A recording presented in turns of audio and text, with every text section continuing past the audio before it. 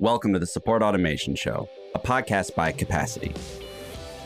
Join us for conversations with leaders in customer or employee support who are using technology to answer questions, automate processes, and build innovative solutions to any business challenge. I'm your host, Justin Schmidt. Good morning, Scott Roller. Welcome to the Support Automation Show. Thank you, Justin. Pleasure to be here. Where does this podcast find you? I am in beautiful St. Louis County, Missouri, not far from where you guys are at. No, you're not. I'm a city dweller myself, but we're all St. Louisans at heart. Scott, to get us started, why don't you tell us a little bit about yourself, how you got into the mortgage space, and then maybe what VendorSurf and 3W Partners does? I spent 25 years in corporate America, Justin. The first half of my career was in the telecommunications realm, the likes of AT&T, Lucent Technologies. Then the latter half was in financial services, a MasterCard affiliate in the payments processing side, and with one of the top 4 mortgage lenders in the country for about 8 years. And after that 8-year stint, when you're the 4th largest checkbook in the industry from a vendor perspective, you get name recognition. People know who you are. I always wanted to get back to my original roots. When I was starting at age 12, I had my own businesses. And after 25 years of corporate America, I full circled back to that. And I started a boutique consulting firm 10 years ago, believe it or not, called 3W Partners, kind of all things vendor. If you're on the lender side of the house or you're on the vendor side of the house and you need to understand how to bridge those gaps, that's what we do. We've supported the biggest lenders and vendors on the planet. You name it. If it's vendor related, we've got the passion and the expertise, and we've supported a lot of different clients, and we still do today, and really enjoy that. And then 4 years ago, we launched VendorSurf, which is still 4 years later, the industry's only tech-driven search engine. Think of it like an Angie's List, where your consumers looking for deck builders and roofers and siding people.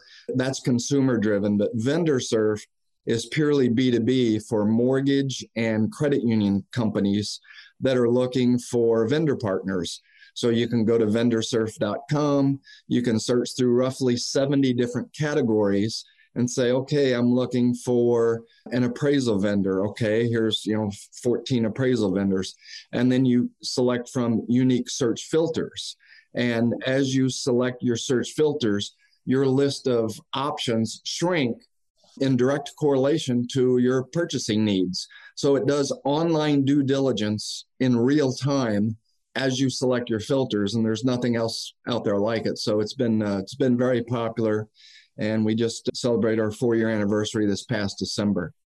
Well, congratulations on that. And it is nice that the mortgage and credit union space has their own G2 or Capterra or something that has the vendors in that industry all cataloged and easy to find and easy to navigate. It's a great site. So, Scott, I'm excited to talk to you because we at Capacity have a number of customers who are in the lending space.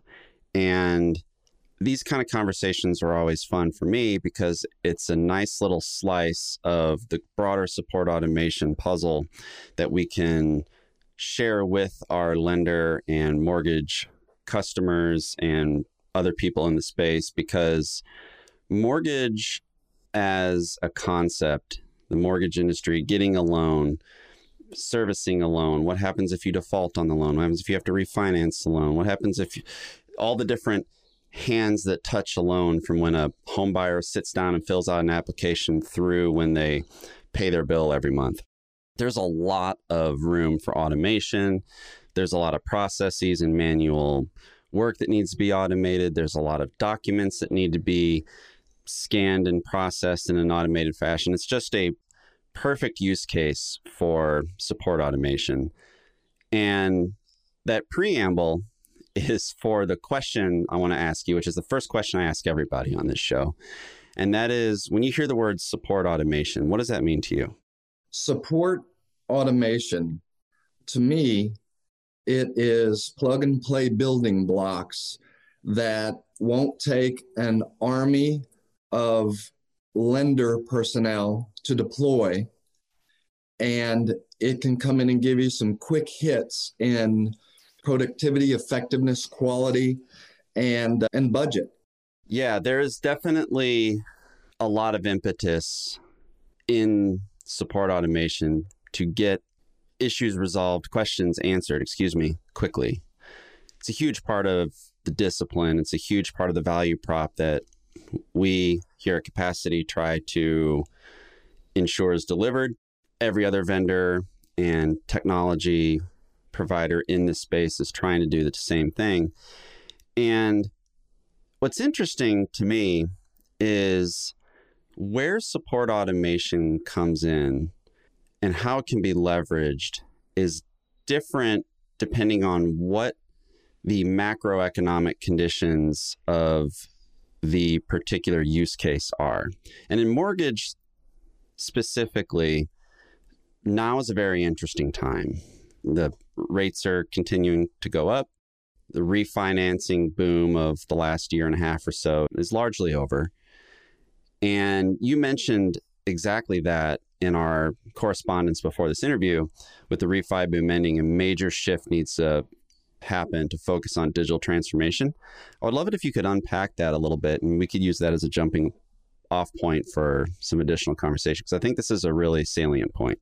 Sure. I want to backtrack a little bit. Yeah, go for it. So to set up getting to the refi boom and the flip to the purchase market, one of my roles, one of the things I always aspired to be when I started my consulting firm, 3W Partners, a decade ago, was I wanted to be seen as the analyst, the company, the individual that followed this space relentlessly, knew who was on the way up, who was on the way down, who was going sideways and why, who to run to, who to run from, and help people make wise decisions on who to partner with.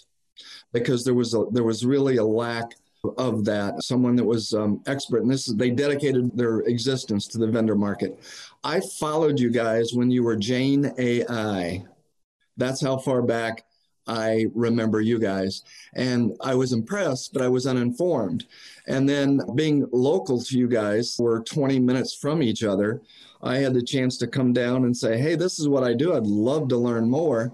And I knew that you guys were going to make a big splash in the industry. And so I stay in touch with you guys lightly, but I consume as much as I can.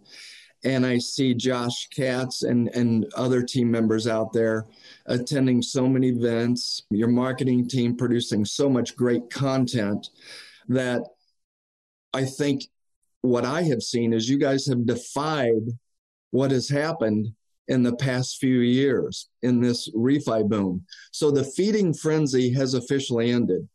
People have had to push their chairs away from the buffet table. It's no longer a game of just everybody all hands on deck, grab the janitor, ask him or her to put the mop down and get out here and process some loans because our pipelines are filling up. Those days are over. People have to be proactive now, and they've got to do things to help their top line and their bottom line. And it's a very different market. And we've seen a lot of consolidation on the lender side, and surprisingly, even more on the vendor side. I published an article a few months ago about all the M&A in the past 2 years, and it's mind-boggling. Just about one a week, a major M&A event. So you can see there's a lot of transition and a lot of turmoil, and how you plan for that is going to determine your ultimate fate. With you guys, I said you appeared to have defied the industry norms. What I have heard relentlessly for the past couple of years, when we've had historic low mortgage rates and historically high pipelines, everybody refinancing, and sometimes multiple times, that if you're a vendor out there selling your wares, it's been a tough road. Most vendors have got the hand in the face. Not a good time for me, Justin. Come back and see me in a year. Right. It's all hands on processing loans. And it takes time, effort, focus, deployment resources, and we just don't have that right now. One of the big things I always had trouble with when I was at the big lender was getting IT resources. They would come to me and say, hey, if it's not legal, regulatory, or compliance, come see me in 2 years. And it was tough to get vendor deployment. So in the past 2 years, I see a lot of that having gone on with the refi boom. Hey, if it distracts us from our own printing press of money, now is not a good time. You guys have produced some incredible growth during a time when very few people have got anything other than hand in the face. I think that's been key. I've seen so many people, I've talked to so many clients and prospective clients about what do I do? How do I get my reach out there? How do I get my message? How do I get people to absorb my value props? And it's been very tough. Right now, people are finally starting to see proactive reach out from lenders, credit unions, et cetera, to say, I need this kind of help. And they're not everybody's desperate, but some, there's a varying degree of urgency on everybody's part. So you guys, I think, are positioned very well with the products and services that you bring to the table. Thank you. I would like to think so as well. But you bring up an interesting point here. And this is one of the undercurrents of support automation. And that is, in moments where all hands are on deck, in moments where you have people operating at maximum capacity, pun intended, you end up in this situation where there are absolutely processes that are repetitive. You have work that is mind-numbing. You have your best people kind of bound, if you will, by this repetition and by this mind-numbing work, and you're going too fast to stop and think about how to address that.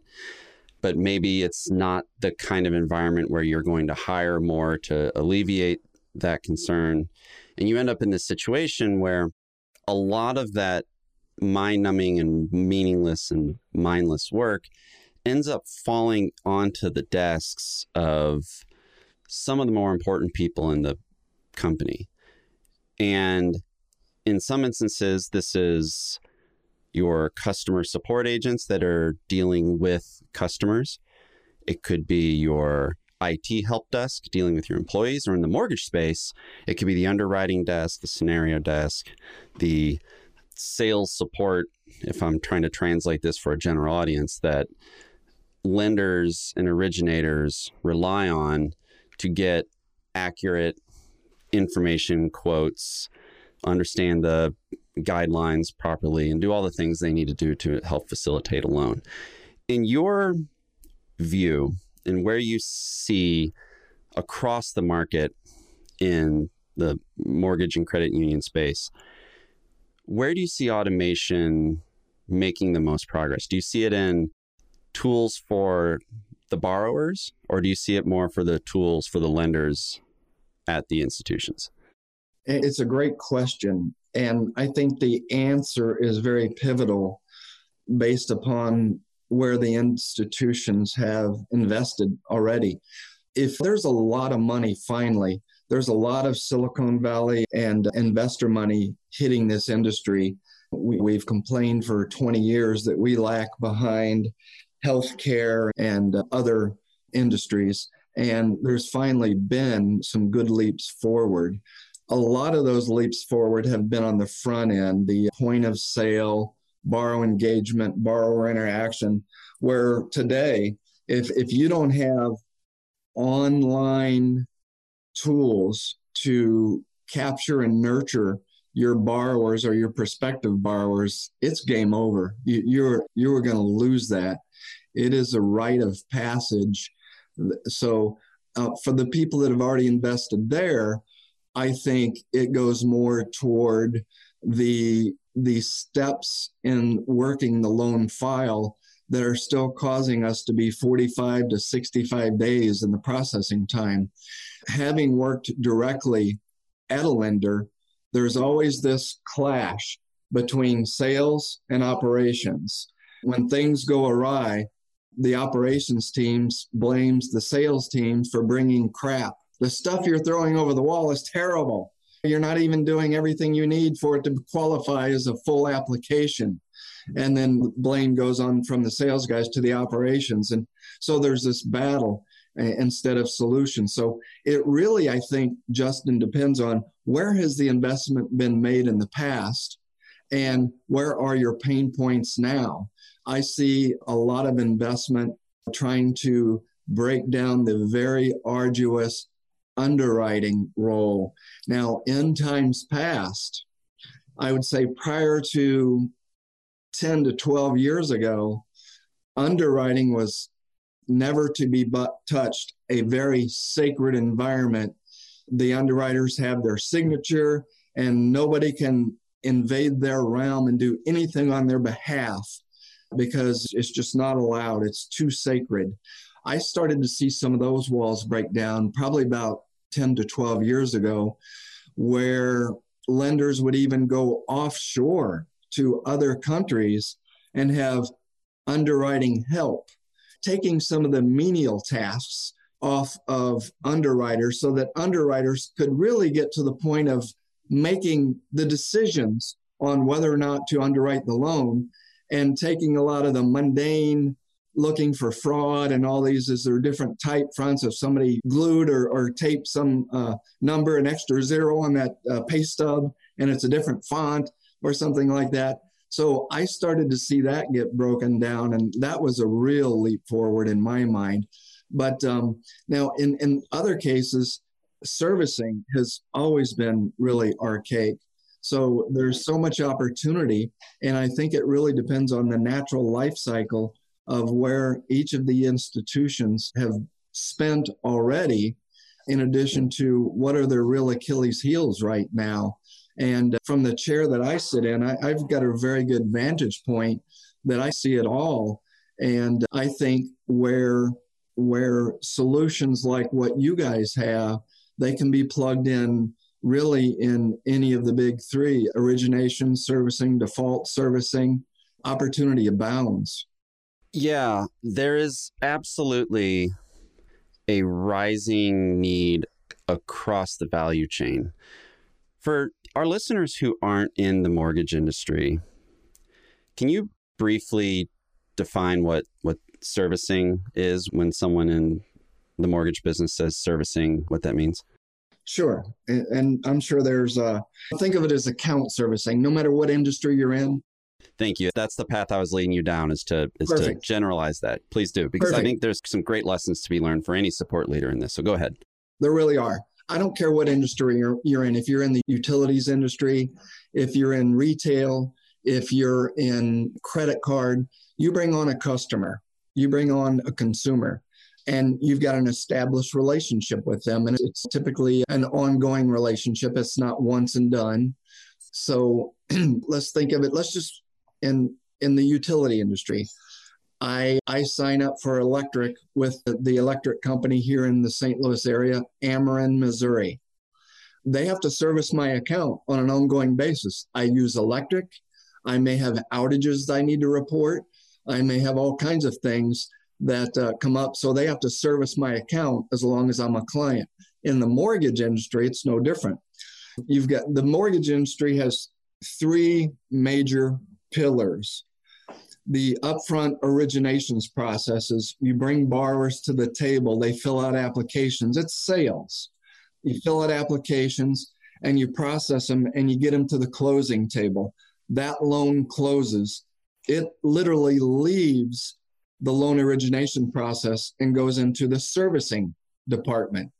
The servicing department is going to collect payments and handle all customer correspondence and calculate all of the escrow and mortgage and tax and insurance. And it'll be the liaison in the mortgage servicing department to all the borrowers in their portfolio.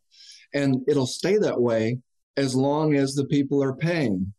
Once you get to be slow pay or no pay in mortgage, you go into a third pillar, a not so good one, and that would be the default servicing department. So that's for people that are struggling to keep current, and you handle things like, loss mitigation, mortgage modifications. What are the things at our disposal to keep people in their home? So support automation, there is opportunity in all three of those pillars. And those things overlay. That utility company has the upfront sales, the servicing, and the struggling payers as well. So not too different, I don't think, in many industries. It's not. And the piece of this that I think is important for people to internalize and think about under the auspice of their own business, mortgages are very emotional purchases. It's oftentimes, for us as individuals, the biggest check we write is the down payment to our house, right? The sword of Damocles that hangs over all of our heads is our mortgage payment. When I think about my bills, the single largest bill I have is my mortgage payment. And I'm not uncommon in that regard. And I say this to say that the servicing of that loan is a big deal to the borrower when they have to call in because there's some sort of an issue. If they know they're going to be late for a payment, the fear there isn't, oh, I'm going to get my Netflix account shut off for a month. It's you catastrophize into I may lose my home. So what is just another Tuesday on the job for someone in the servicing department at a lender, taking phone calls or ensuring collections of bills or whatever, it could be a very emotionally fraught time for the person calling. Therefore, as much as you can to very quickly, accurately, and low touch resolve issues for borrowers in servicing, the better. And extrapolate this into something like, I don't know, I'm going to pick this out of a hat, retail. And you have people who need to make returns, or for a SaaS business, you have customers whose account got locked out or a feature isn't working as it should or whatever it is. While the consequences of being able to return an item or getting an account password reset might not be as dire as losing your home, I think the mindset of mortgage servicing and how to automate and optimize that process is applicable for those outside of the business. And that's just a call out I want to make, because we talk to a lot of people on this show that aren't in the mortgage space. We talk to some that are. And I think, just from my own edification, understanding what we can learn from the mortgage space and apply to the larger economy, for lack of a better word, is valuable. Scott, I want to pivot and get into something that I think you're uniquely positioned to discuss, given vendor surf and some of your consulting roles over the years, and that is implementing technology inside of an organization.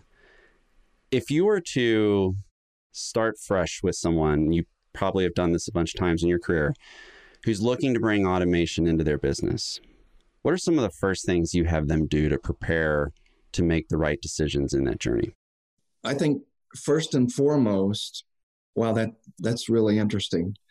I think first and foremost, you have to understand to an extreme degree the challenge or the problem you're trying to solve. And from a lot of the consulting assignments that I've taken on where tech has been involved, they're very generic. We need a POS solution. We need better borrower engagement. And when you really start to say why, by not having it, what are the problems that are being caused? And so it's really understanding to a great degree, what is it that you're trying to solve and what are the proposed outcomes? So definition in the beginning. And then I think it's super incumbent to talk very, very specifically with your service providers that you're looking at, capacity, for an example. Not only help me to understand the solutions that you have, but give me some real life use cases. where you've come in and you've solved this for somebody. Now, because of confidentiality agreements, you're not always able to talk about, oh, we did this for Wells Fargo, or we did this for US Bank. But you can say generically, we've done a few of those for 3 top 10 lenders or 2 of the biggest brokers on the planet. And you could help give scale and a definition around that. And you really need to find out not only what their capabilities, but their experience in solving these issues. What's the track record? I don't want to be the guinea pig here. Then you have to say, hey, capacity, hey, potential vendor, tell me about the heavy lift on my end. Let's talk about the deployment process. I'm not going to be, as a lender, I'm not going to be able to bring a lot of resources to the table. So before we make any sort of decisions, help me to understand the deployment life cycle. What are the stages? And give me some idea in specific terms about resources from my side, and then resources from your side, and specific tasks. What are we going to be asked to do, and how many people is it going to take? Because that is potentially going to be an issue. As I mentioned earlier, with the ReFi boom having just ended, priorities have greatly shifted. And as priorities shift, resources shift.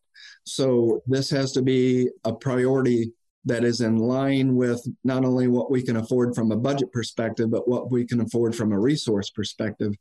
And resources are getting thin. You're starting to see some constricting, some downsizing at lenders. So it's a very, very fine line. So obviously, API integrations are all the rage, as they should be. But you really need to understand not only budget requirements, but resource issues. And too many people fail to understand that. Yeah, they do.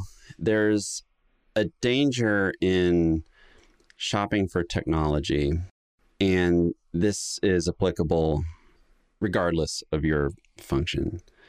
HR, IT, marketing, sales, support, development, you pick it, this holds water.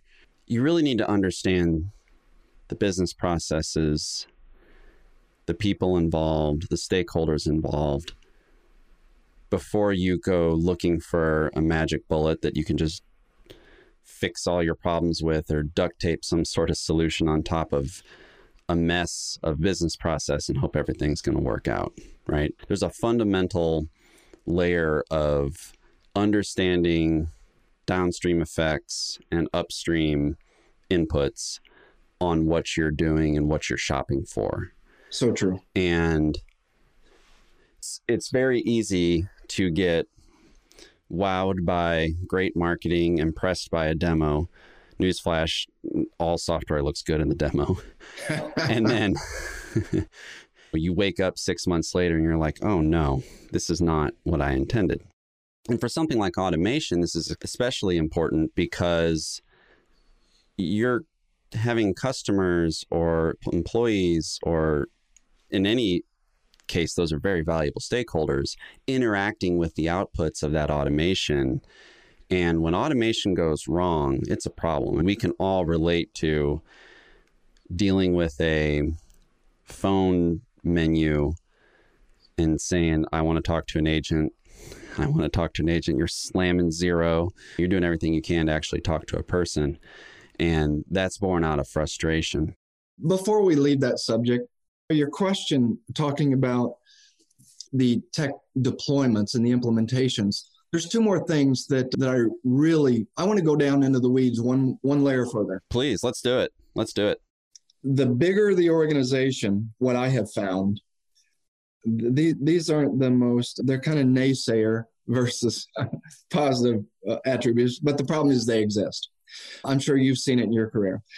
I can't tell you how many times when I've worked for big corporations or I've consulted for large corporations in my consulting firm, you have people in the org chart that want to protect their organization. Automation means potential threat to the size of my organization. Right. Right? I can't tell you how many times that I've seen amazing, amazing solutions that could truly revolutionize and do everything the business hopes for. But there is a director who's very influential that says, wow, that cuts my FTE from 250 down to 90. That makes me loom less large on the org chart, so I'm against it.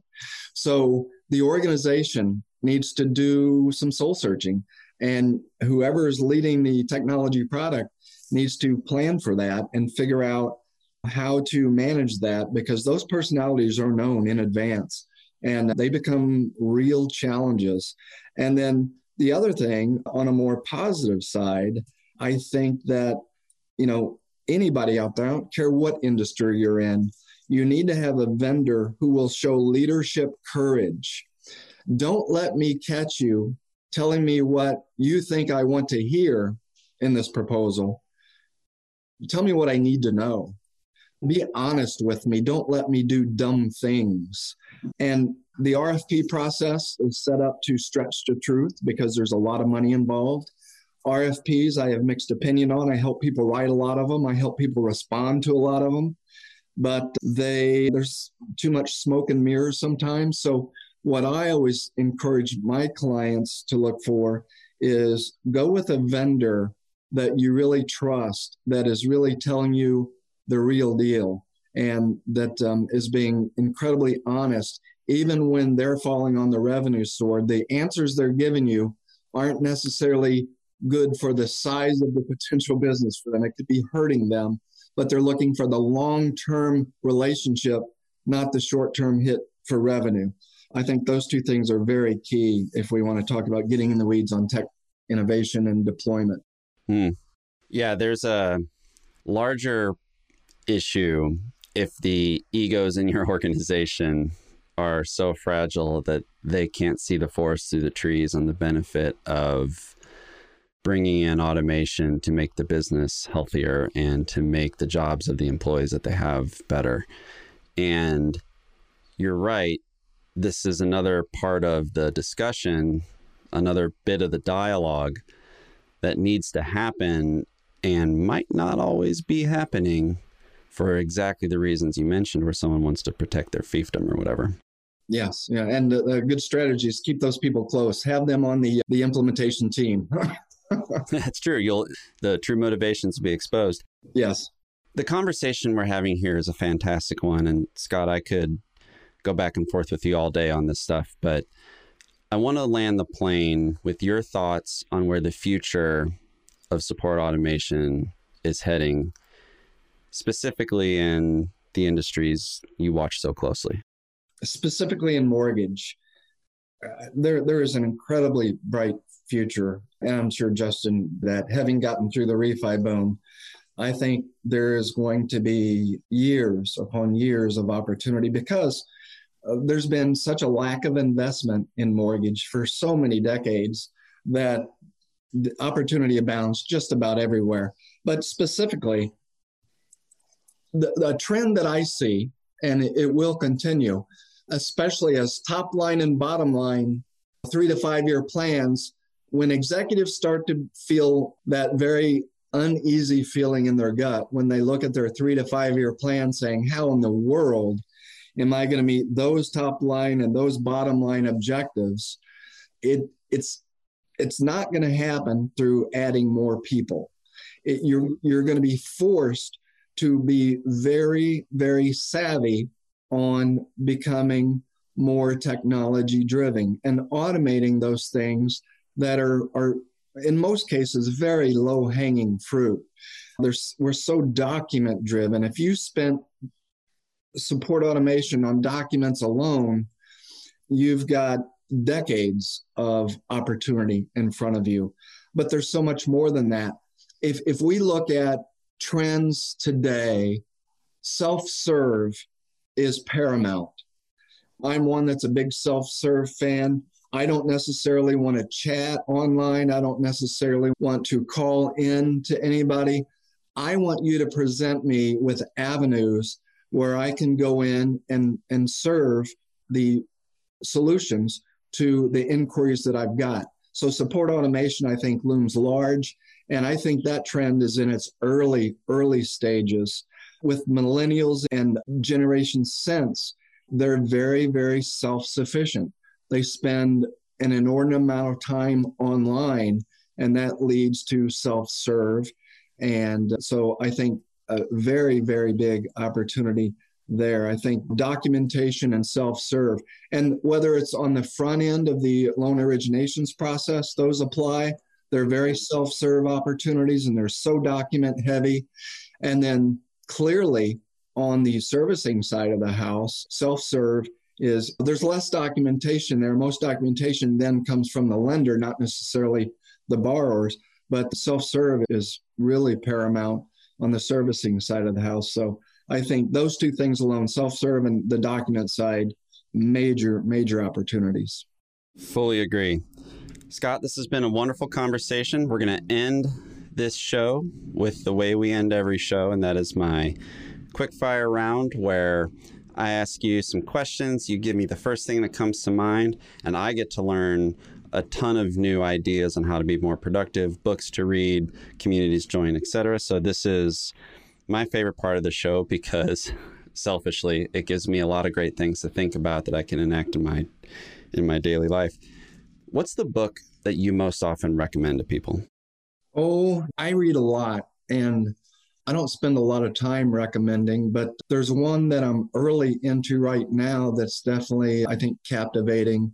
Yeah. It's Where Good Ideas Come From, a History of Innovation by Stephen Johnson. It really implores you to say ideas can come from everywhere. Those eureka moments don't usually come from the top down. They come from the bottom up. And I think it really plays well into this conversation, support automation. I think of support automation thinking, for the love of God, give your front line some relief. Pull the mundane things off of them and let them do more value-added things that are enriching to them. And if you think about this book that I just mentioned, there's a lot of, hey, your greatest resource is your front line. That's where so many great ideas, and I've kind of, that resonates with my career. I've been really strong at being very open-minded and having open ears and listening to the organization and building solutions that come from the people that are on the front line. So I think the Where Do Good Ideas Come From book is one that I'd implore people to look at. Excellent. What's the best productivity tip or practice that you have read about or heard or stumbled upon yourself and have folded into your daily routine that has made the biggest difference for you? I'm embarrassed to say it's very cliche, but it goes back to Zig Ziglar and separating the big rocks from the small rocks.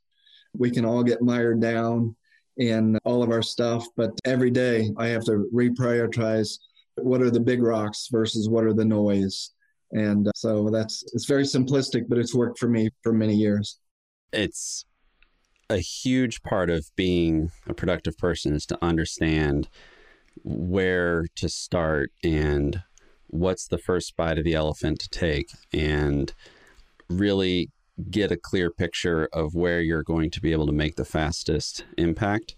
So cliche as it may be, I think that's something a lot of people forget, and I'm glad you put it back into our consciousness for a minute here because I think it's a good one.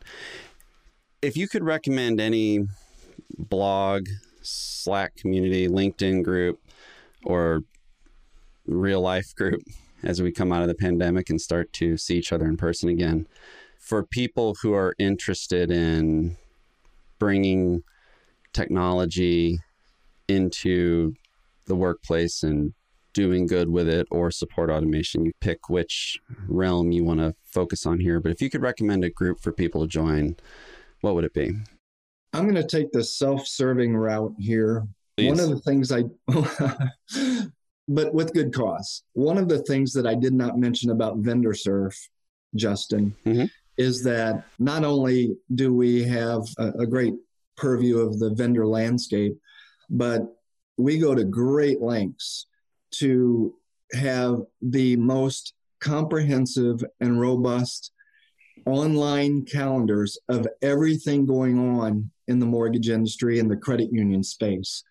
from events, conferences, blogs, webinars, podcasts, training, white papers, ebooks, all of those Fantastic. things. We go to great lengths. And so it really answers more of a shotgun approach. Everybody's interested in different content. We corral it all and take great pride and great energy in putting everything we could possibly find out there. We generally have 250 to 500 individual items on these calendarized lists or calendars at any given time. And the really cool thing is you can search, you can do keyword searches. So for example, if you're in sales or risk or underwriting, you can go to one of the conferences and events tabs and put in risk or compliance or whatever, and it'll only show you those things. We make it simple to find those things. So I'll take the self-serving approach, but it also goes to it's very efficient, which we just ask about as well. Love it. If there's one person in business that you could take out for a coffee and pick their brain for an hour, who'd it be? Ooh, in business. I was going to tell you Ben Franklin. Oh, okay. Let's go with Ben Franklin then. Why is that? We'd have to do a little bit of time travel or some sort of magic to either go back to his time or bring him here. But Right. But why Ben Franklin? I like that one. I've always said I've been a workaholic. God rest their souls. My departed parents always said, just do the things in life that you love to do and just outwork everybody around you. Just do it better and have more passion. So passion and hard work are the two things that drive me and what I've always looked for in employees or business partners or vendors, passion and hard work. So I look at the things that Benjamin Franklin accomplished in his life, all of the ambassadorship and the political things and bringing world order together, yet inventing every hour of the day. It just is absolutely astonishing, much less his other activities where who knows where he found time for. But just a very fascinating individual. And I've always admired and revered him and all that his imprint is on this country. When I was a kid, I played Ben Franklin in a play that we did in grade school. I don't remember the play. I don't remember any of my lines. I just remember that I was Ben Franklin. And I'm going to have to ask my mom after we get off the phone here if she has the VHS of my performance, because now I'm curious. Scott Roller, this has been a marvelous conversation. Thank you so much for spending your morning with us. Where can people find out more about you, Vendor Surf, and 3W? Hit me up on LinkedIn, Scott Roller, like roller skating. Love to engage with you there. Vendor Surf, like surfing, vendorsurf.com. Easily found there as well. Check us out. We've got a lot of great content for those of you that like to consume a lot of very good and direct. And the things that I write about, I try to be very entertaining, never a boring read. So find us there. We'd love to chat with you on any topic. Scott Roller, thank you so much for coming on the Support Automation Show. You have a wonderful day. Appreciate the opportunity, Justin. Thank you. The Support Automation Show is brought to you by Capacity. Visit capacity.com to find everything you need for automating support and business processes in one powerful platform. You can find the show by searching for Support Automation in your favorite podcast app. Please subscribe so you don't miss any future episodes. On behalf of the team here at Capacity, thanks for listening.